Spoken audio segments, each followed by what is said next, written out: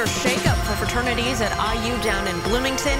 The Interfraternal Council, which oversees fraternities on campus, unanimously voted to temporarily suspend fraternity social and new member activities. Who do the shit that I do?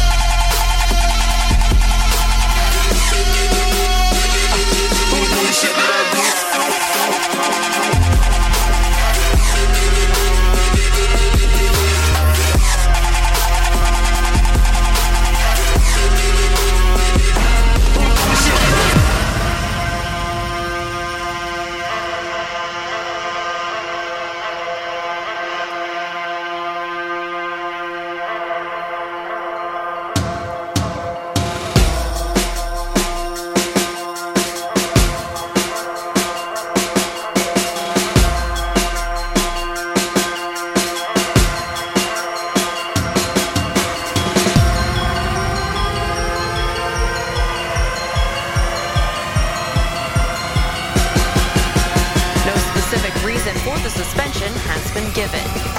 Who do the shit that I do?